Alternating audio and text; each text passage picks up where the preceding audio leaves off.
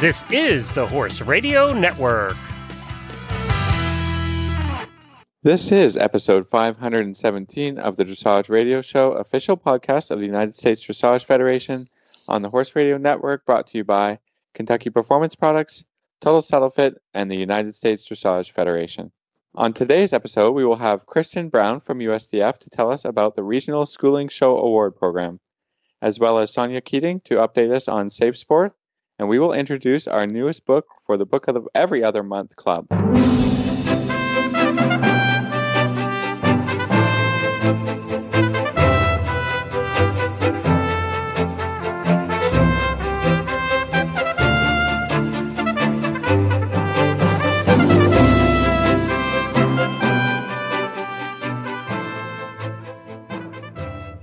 This is Reese Koffler-Stanfield from Georgetown, Kentucky. And this is Philip Parks from Rockwood, Ontario, and you're listening to the Dressage Radio Show.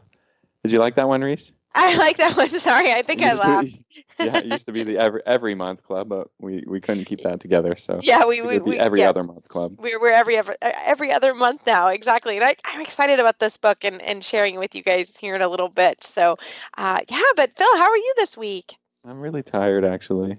Yeah, you had a big horse show over the weekend, didn't you? Big horse show over the weekend. Lots of riders. I actually didn't take any of our own horses just because it's sort of we're having a late spring summer happening up here. Yeah. So I haven't really ridden outside a lot, and my indoor isn't the full 2060. Mm-hmm. So it's a little bit short of that. So the horses I want to ride are like third level, and I need to practice the patterns. Yeah. I'm just, making a ton of excuses as well here. As you can well, weather not good, blah, blah, blah. Exactly. But I really, really like to be super prepared because, as a professional, I'm representing, my horse owner and her as a breeder and her horses. So maybe a little over preparation is not a terrible thing. No. And at sometimes, and I don't know about everyone, how your professional riders are, but sometimes I will not show my own horses when I show with my clients because really it's a lot and it becomes a lot. It can be a lot of stress and a lot to get done in one day. And exactly. And you want to do, like you said, you want to have the best horse show. So I try. No, I'm also like you, Phil. I sometimes won't take my personal horses when I go to shows, and I'll take them separately. So, or I show them or whatever. So, but it sounds I'll like get going soon. Don't worry. We're going to see some results. Oh, yeah. It sounds like you guys had a great weekend. And yeah, we did. The weather's supposed to be bad, but it turned out to be good okay. And yeah, we had a lot of fun, and I really enjoy supporting my riders and seeing them do well. And it was great. But it takes a lot out of you. Yeah, it does. Mondays off are usually necessary after a horse show. So good. I'm glad. I hope you enjoy your day. And this is quite a fun week for us because, Phil, this is our 1-year anniversary for being the official podcast of USDF. So that's pretty fun. 1 year down, yeah. And this is actually Reese's seventh anniversary with the Horse Radio Network. Yep, June 1st is my 7th anniversary, which, you start saying this, and I think everyone can understand, sort of like, I went to college, high school 20 years ago, like, what? Same thing, like, I've been doing this for 7 years, wow, and we're still going strong and having a good time, and we're, as always, really thankful for all our listeners and for you guys making it possible, so it's always a fun day, and I feel like we were just sitting in the chair, just did this a year ago, so it's really fun, so... Phil, you came on the show a couple episodes later. Yeah. My anniversary is in a couple of weeks, so so we'll see. We'll see if we can get Glenn on. We usually try to have getting busier and busier. He's doing so many podcasts now, and I know we can barely get a hold of him. So. But he'll come on for our anniversary show. So that's really fun. So great here. And it's been a great year with USDF and we look forward to many more. So, but kind of in that note, we're going to actually have a quick commercial break from USDF and come back with Kristen Brown from USDF about a new program. Founded in 1973, the United States Dressage Federation has become the largest organization to represent a single Olympic equestrian discipline. At nearly 30,000 members strong, USDF is your connection to dressage education, competition, and achievement. Visit usdf.org to learn more about USDF education, competition and award programs, and to shop our online store. Again, that's usdf.org, your online destination for dressage. Well, today for our USDF segment on our USDF show, we're really excited to have Kristen Brown. She is USDF Senior Coordinator, and she has been on the show before. So we're so happy to have you on. Kristen, welcome. Thank you. I enjoy being back. Well, there is a really cool program. I'm glad I do this show because honestly, I wouldn't know about these programs unless I did the show. So tell us all about the new USDF Regional Schooling Show Awards program. USDF is really excited about this new program. It starts on December 1st, 2019, and the competition year for the Regional Schooling Show Awards program will run from December 1st to November 30th every year. Primarily focuses on the USDF group member, and in order to participate, the rider has to have a USDF group membership. The program also encompasses non-USEF licensed, non-USDF recognized competitions. And so it gives our grassroots competitors a chance that are out there in the schooling shows and in the non-recognized licensed competitions, a chance to get some recognition. And one of the other benefits of this program is instead of it being a national program, the standings for this schooling show program are going to be per region. So we're going to have standings for each of the USDF 9 regions, which is unique unto this program. Fantastic. So tell us a little, you need to have a group membership, and then what happens from there? So in order for a group member to participate in the program, it is per horse rider combination. And each year, the rider and the horse must be nominated. And we're going to have the nomination form available on the USDF website in July of this year so that they can start filling out these forms and getting nominated so they can participate in the program starting December 1st. Very simple form online. There is a nomination fee, and it will be $35 per horse rider combination per year, whether you compete just in one level or several levels, but it's per year per horse rider combination. And then is there an award given out to a horse rider combination in each division, first level, training level, second level, or how are the awards given out? Within the program, there is going to be 4 different divisions. We're going to have the junior young rider division, the adult amateur division, the open division, which is going to be for the professional competitors, and then we have a non-professional division. And the difference between the adult amateur and the non-professional division primarily is the adult amateur rider must possess a current USEF adult amateur card, and non-professionals do not have to possess a current USEF adult amateur card, and they are not professionals as well. So it gives the adult amateur who doesn't necessarily have the USEF status a chance to compete, but yet not be compared in the rankings with the professionals. And that's interesting. Okay. So if you have, for example, sometimes I have like a barn manager, like technically they have to show in the open division, but they're not professional riders. They just, there's a $600 limit. I think they reach the limit for taking care of horses. Would those riders be eligible to ride in the non-professional division? I believe so. Okay. So the professionals are your professional competitors based on the USEF rules. Okay. If they possess the USEF adult amateur card, then they would be in the adult amateur division. If they are not professional per the USEF rule, but they yet do not possess the adult amateur card, then yes, they would fall into that adult amateur non-professional division, provided, of course, they meet the age requirement to be an adult and, not a junior young rider. Fantastic. So once you go online and you fill out the form and you pay your money, then what happens? Correct. Like, do the horse shows submit your scores, or do you, or how does that work? So how it's going to work is the competitions must also apply to participate in the program, because that's how we're going to know which competitions are going to be eligible. Those scores are going to be eligible in those competitions. They have to compete. The competition management has to complete a application, and they have to submit their prize list to USDF. And there is a yearly per competition fee of $25.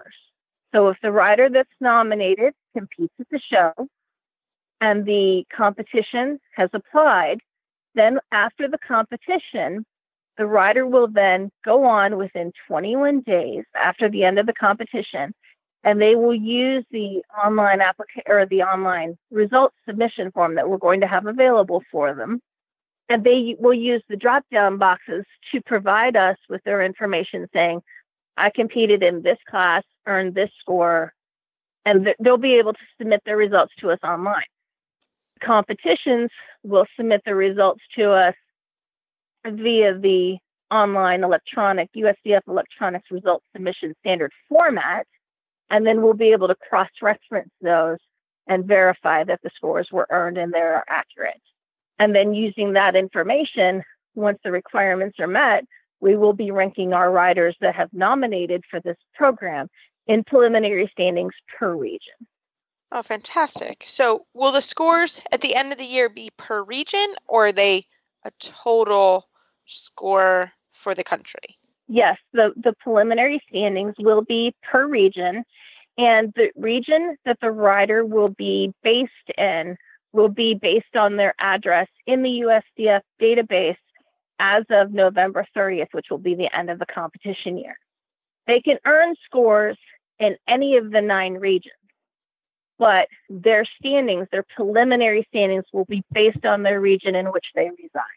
Well, how cool is this? I think this is such a cool program. I'm so glad you were able to come on and tell us about it. It really is cool. And I look forward to doing it with a bunch of my students. So I think it's fantastic. So, Kristen, if our listeners have any questions, how do they find you online? If anyone has any questions, they can reach me online, or they can also go to the USDF website, and under the awards tab, the Regional School and Show Awards program is listed, and there's a link that'll take you directly to that page, and they can click on questions and it'll come directly to me. Or my email address is cbrown@usdf.org, and my phone number is 859-971-7361, and they're more than welcome to call me directly. I'll be happy to answer any questions that we have. Fantastic. Thanks so much. You're welcome.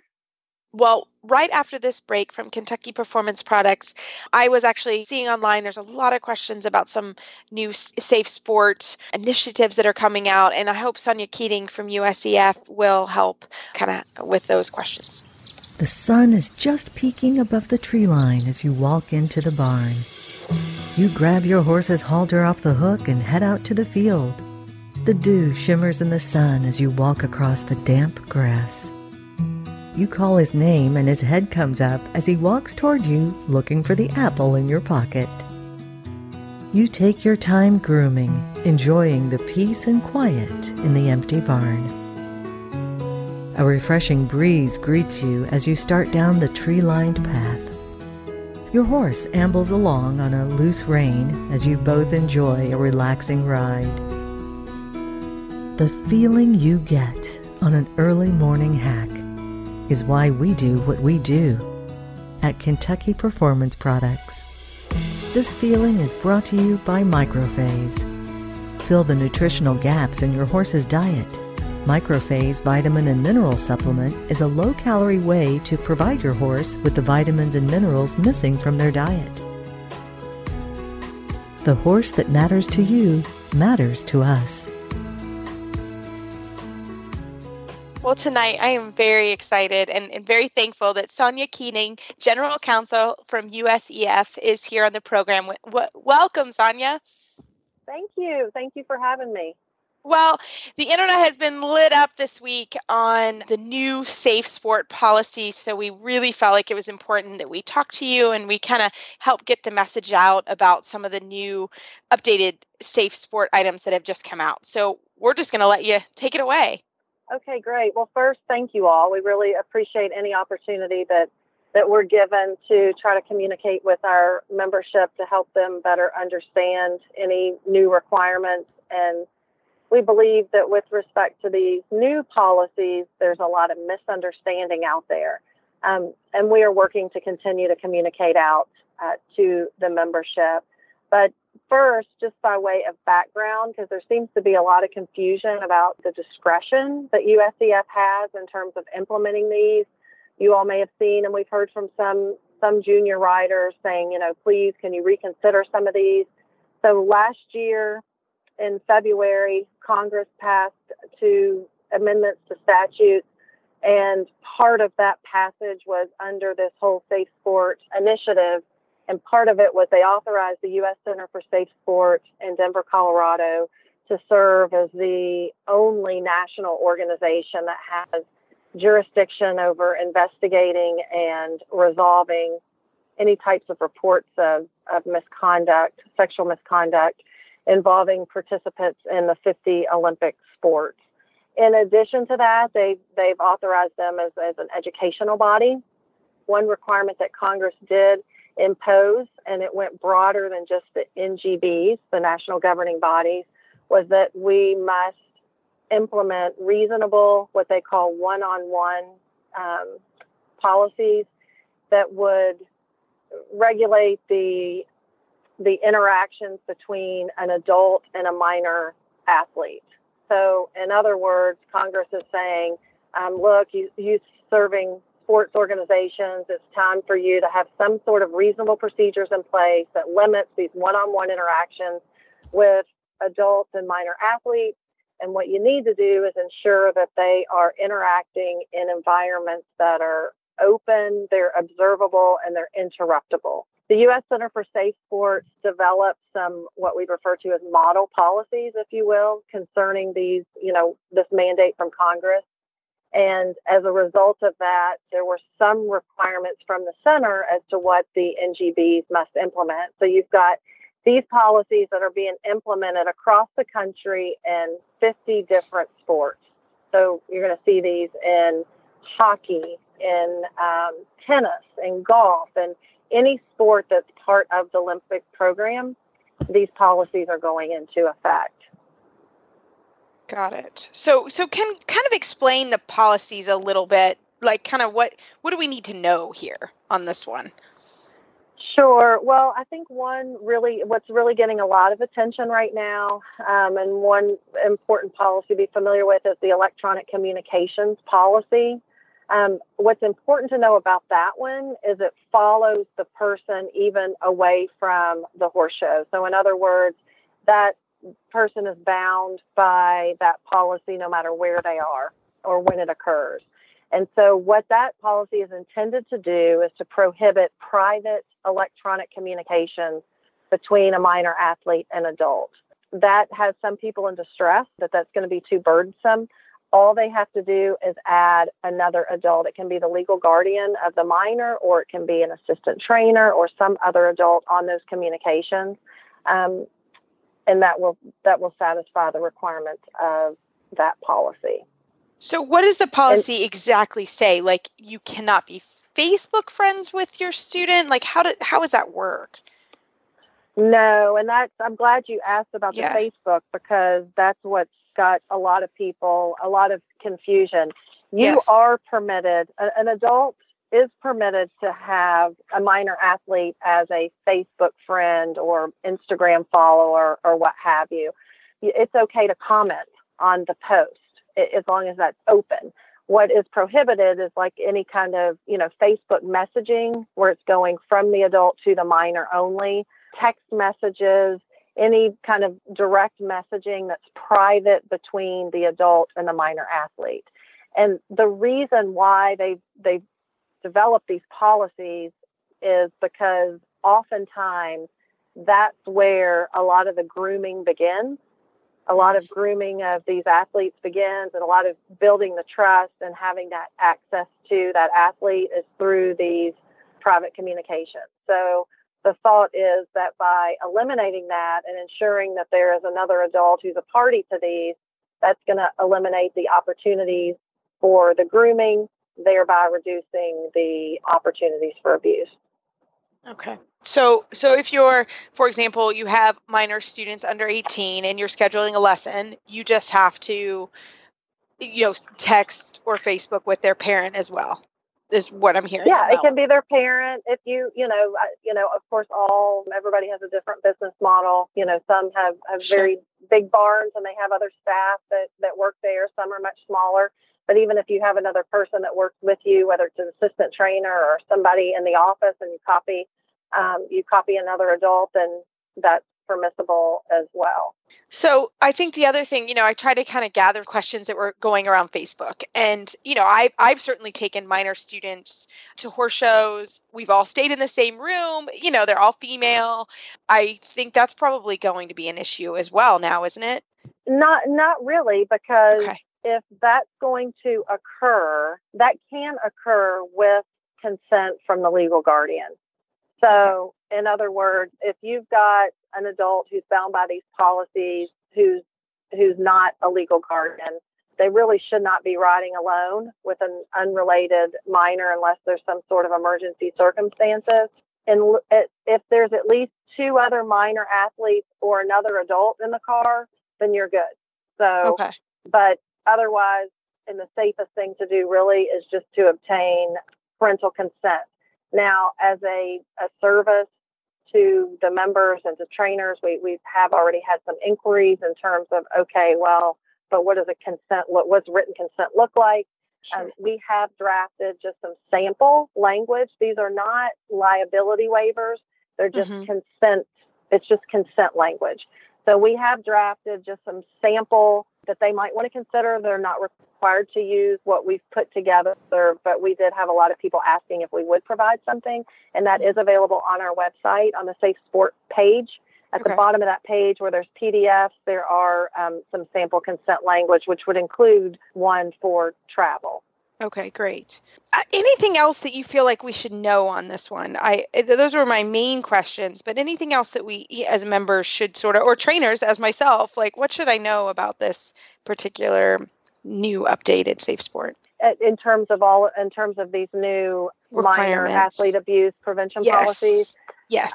Well, I would think of it in terms of these were initially intended to because the congressional mandate was to limit the one-on-one interactions between an adult and a minor athlete. And so, I would just be very mindful that when you're working with a minor, and really even as a best practice at home, now the one-on-one doesn't apply at home. The electronic communications does, but the one-on-one interaction doesn't.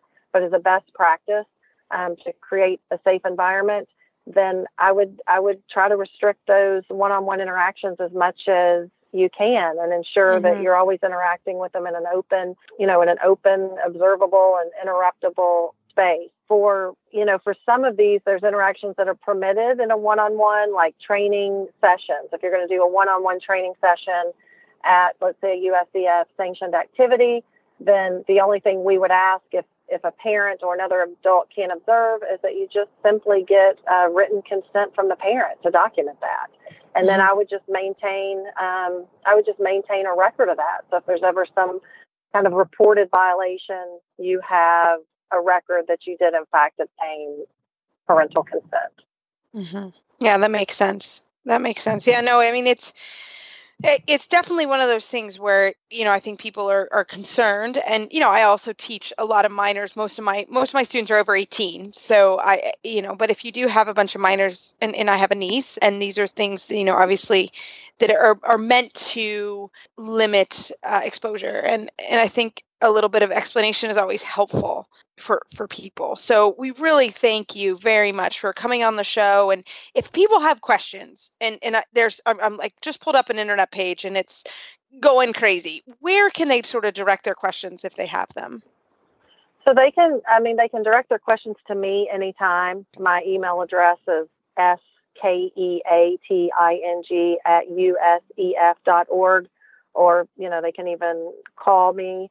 All our information is available on the website. And if you get into the Safe Sport policy, you'll see 3 people identified in there. I'm one of them. Teresa Roper. She's the Safe Sport Program Coordinator at USCF. She's an excellent resource and one to contact with any questions. And Emily Pratt, and her information is listed too. So we can be contacted by email or by telephone. And, we're happy to answer any questions to try to help, clarify any kind of confusion out there. Fantastic. Well, Sonia, thank you so much for coming on. You've been awesome every time we've asked you to come on and kind of help explain to our listeners. We really appreciate it. And again, don't hesitate to contact Sonia if you have any questions. So thank you again for your time. Thank you all for the opportunity. Well, Phil, we have a great announcement for our Total Saddle Fit Tip of the Week because we have a great new book club coming up. But talk to us first about how it's going with your Stability stirrup leathers. Well, I think I just continue to love them more and more every week. Their unique design creates broad contact area on the flap, offering incredible stability unmatched by traditional leathers. And, I just want to talk about the quality of products that are coming from TotalSaddleFit.com. The leather is top-notch. If you see them in a store, you can see that for sure. But ordering them online is no problem because if you don't like them, you have 30 days to send them back, and they're going to pay for the shipping as well. So there's, you're not risking anything by ordering these stirrup leathers, and you're going to love them. I can pretty much promise it because Reese and I do, and we have ridden in a lot of saddles and tested a lot of stirrup leathers over the years, haven't we, Reese? It's true, and we love them. They're fantastic. So we use them every day, and we put them through the ringer for sure. So we are happy to tell you about them, and I love them. They've really helped me with Big Mike for sure. Well, next up, Reese, for our Saddle Fit tip, we are going to get to our book club book of the month, or of every other month. Maybe that's how we've been doing it lately. But we have the author of The Riding Doctor, Beth Gloston, on the show, and we're going to get right to her interview right now.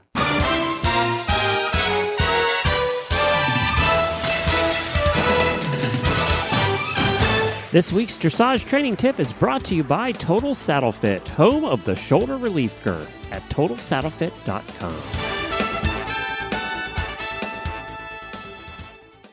Well, tonight I am excited because, Phil, it is our announcement for our next book club book. And this was a request from one of our readers. They wanted to talk about rider fitness and rider health. So we found, I'm looking at the book now, and it is the perfect fit. And it is The Riding Doctor, a prescription for healthy, balanced, beautiful riding now and for years to come. And we are very happy that we have the author, Beth Gloston, MD, on the program. Beth, welcome to the show. Oh, thank you for having me. I'm happy to be here.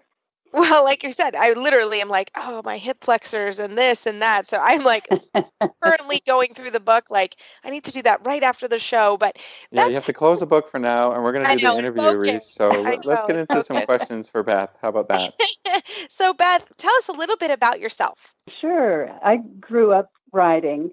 I was fortunate to have a horse when I was a kid, and I rode with Pony Club. Great experience. But then gave up horses for a while to go away to a number of years of school, college and medical school, and then residency training. And finally, after I finished all that, I thought, could horses be in my life again? And I found a way. And boy, when I returned to riding after being away for so long, it was really hard. All that natural balance I had as a kid was just gone. So I kind of started to approach it as I might approach a clinical problem in medicine. It's like, what does it take to ride well? And watching riders and what did brilliant riders do. And then the other thing that happened was I ended up having a lot of back issues, and actually ended up needing surgery for my back problems. And then I was really faced with, how am I going to keep riding? And then I really got serious about trying to figure out a way to be able to ride and not further cause a problem to my back. So again, I watched riders, and I was diligent with doing all my physical therapy and so forth to take care of my body. And I knew I needed to do something beyond the short set of PT after surgery. I needed a program. I needed something that was ongoing. And so I found the Pilates system of exercise, which worked really well for me. And I found that after I'd do my sessions and then I'd go ride, that I had access to my body in a different way. So the movement exercises I was doing, again, to try to get stronger and more flexible and so forth, were actually helping me ride. So that got me really excited. And in my other kind of studies of what makes good riders great, I was also very excited when I realized that the great riders you see are holding and supporting their body in a healthy way. They are supporting their body in good posture, and they're moving their body in a way to move with the horse and not kind of jar or jam their body against the horse. And so it was, okay, I believe that riding in a way that's balanced with good posture, moving with the horse, is not only healthy, but it's actually consistent with good riding.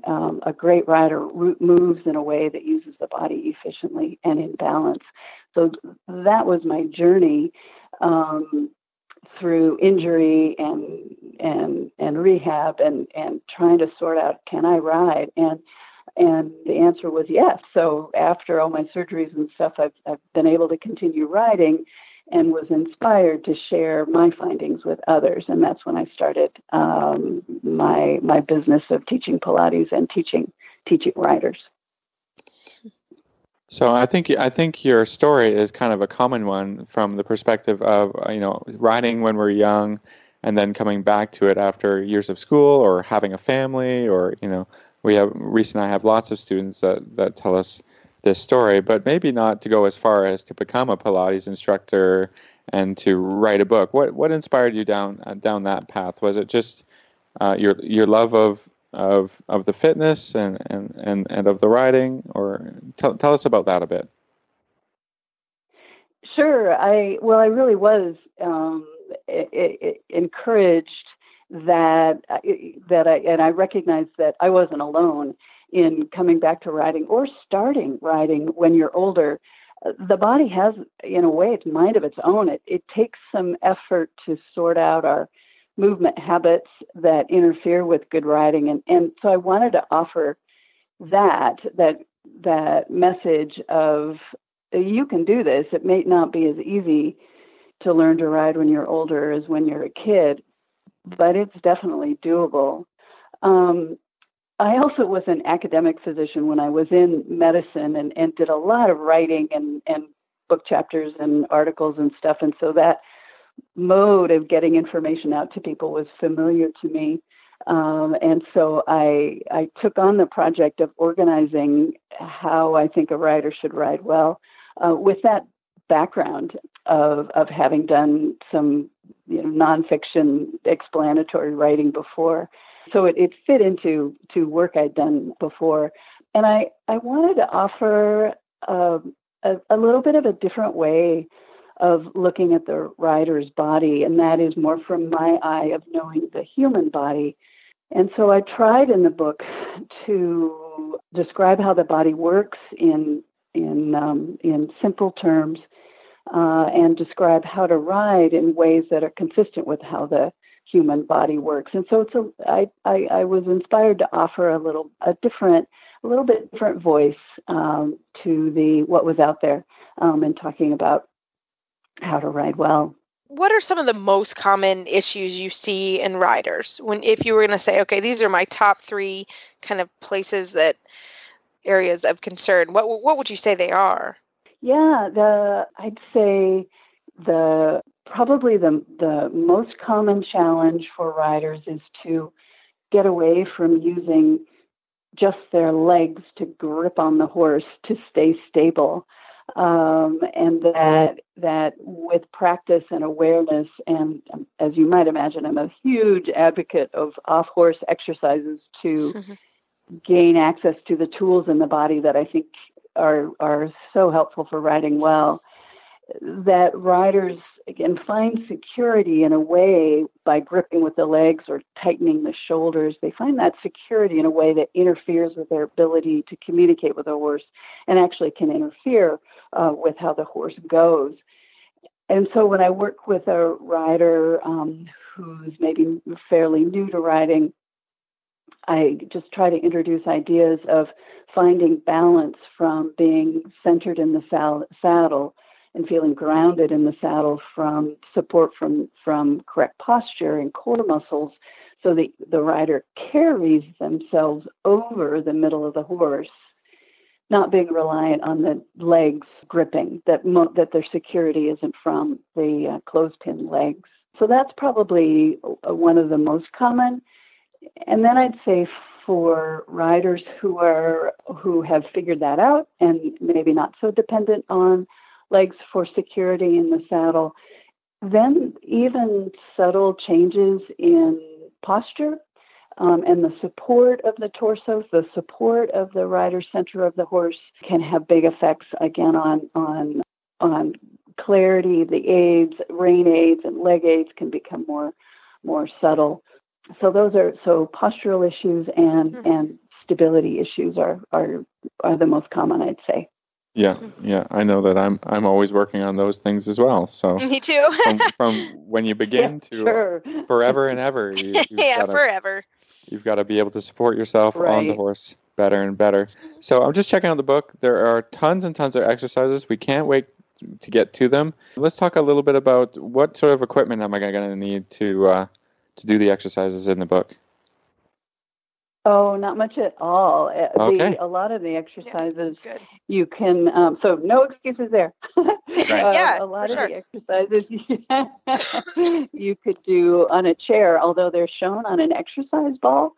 And I like the exercise ball because if it moves off to the left, it's because you're not in balance.